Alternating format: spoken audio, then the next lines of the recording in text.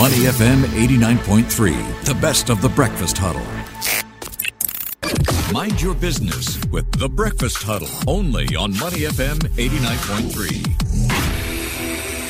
Money FM 89.3. Good morning. It's the Breakfast Huddle. I'm Elliot Danker. It is now time for Mind Your Business. Now, the popularity of floor-to-door services and digital marketplaces skyrocketing through and beyond the pandemic, businesses rely heavily on digital data capture.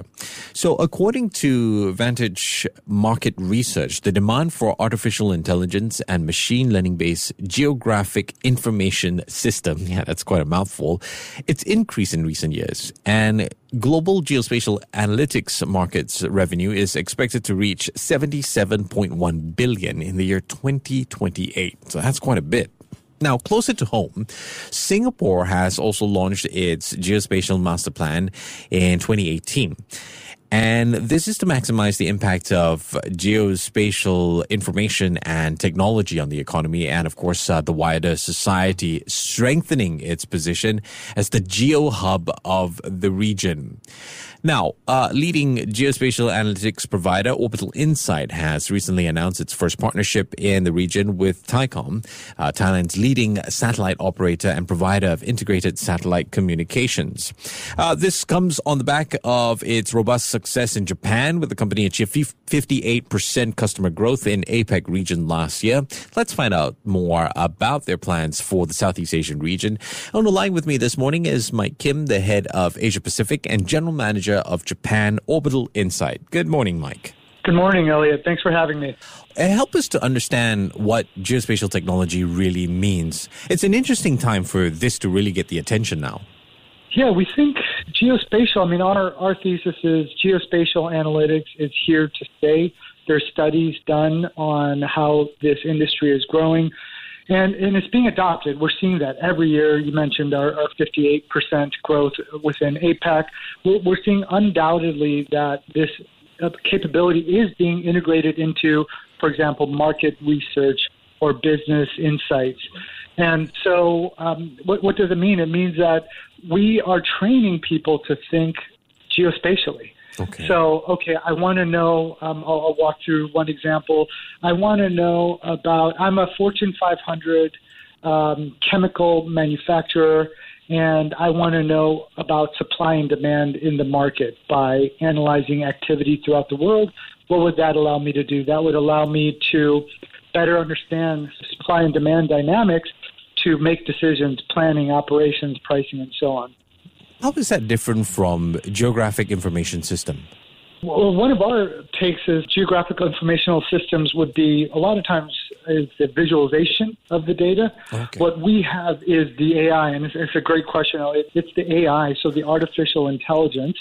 So one example is we have a car algorithm. So this is, our two main data sources are satellite imagery and mobile location data. So in the example of satellite imagery, we're a software company, but that satellite imagery data feeds into our platform, multiple sources, and we have a car algorithm. So this is AI computer vision that can count cars. One example that's public is ADB, the Asian Development Bank in the Philippines.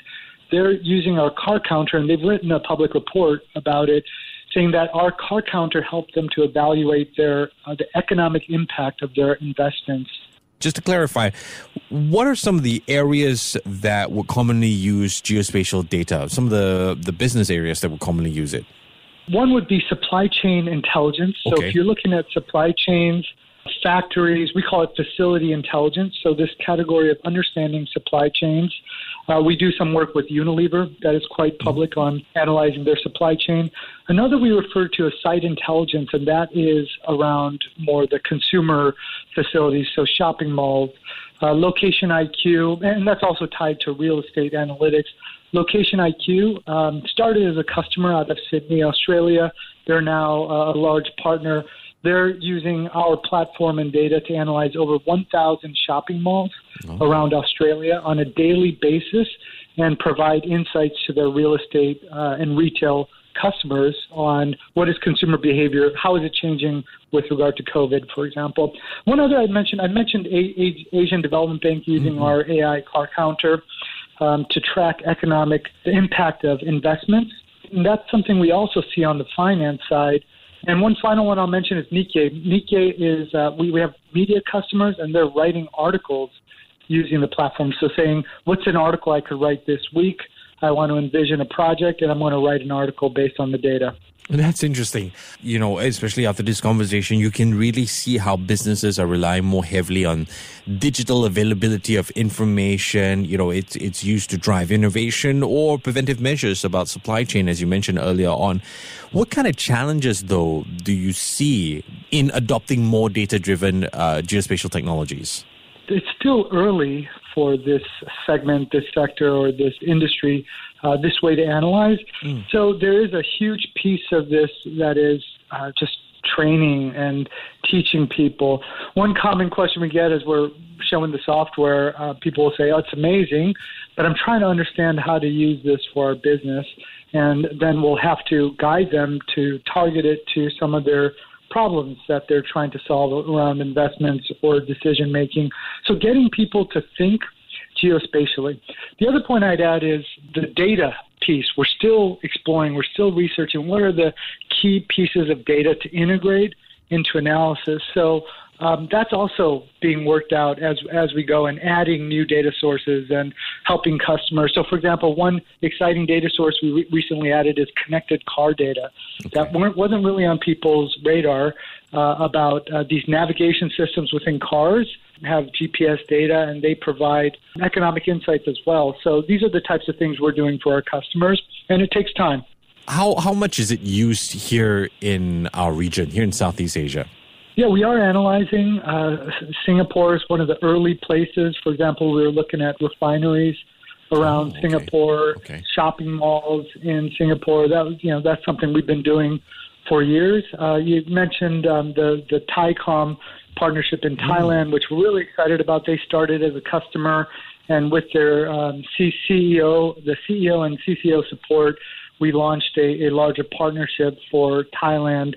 And we are analyzing around the whole Asia-Pacific region. I've mentioned Japan, Australia. We're really building throughout Asia-Pacific, leveraging that success in Japan, and then building throughout the other Asia-Pacific regions. We do have business in Japan, Australia, Singapore, Korea, Thailand, Philippines, to name a few. Right. And we've got Asia-Pacific is one of our largest regions of our company, with Japan being the second largest business after the U.S.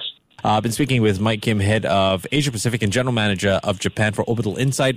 Mike, I appreciate your time this morning. Take care and have a great day. Thanks, Elliot.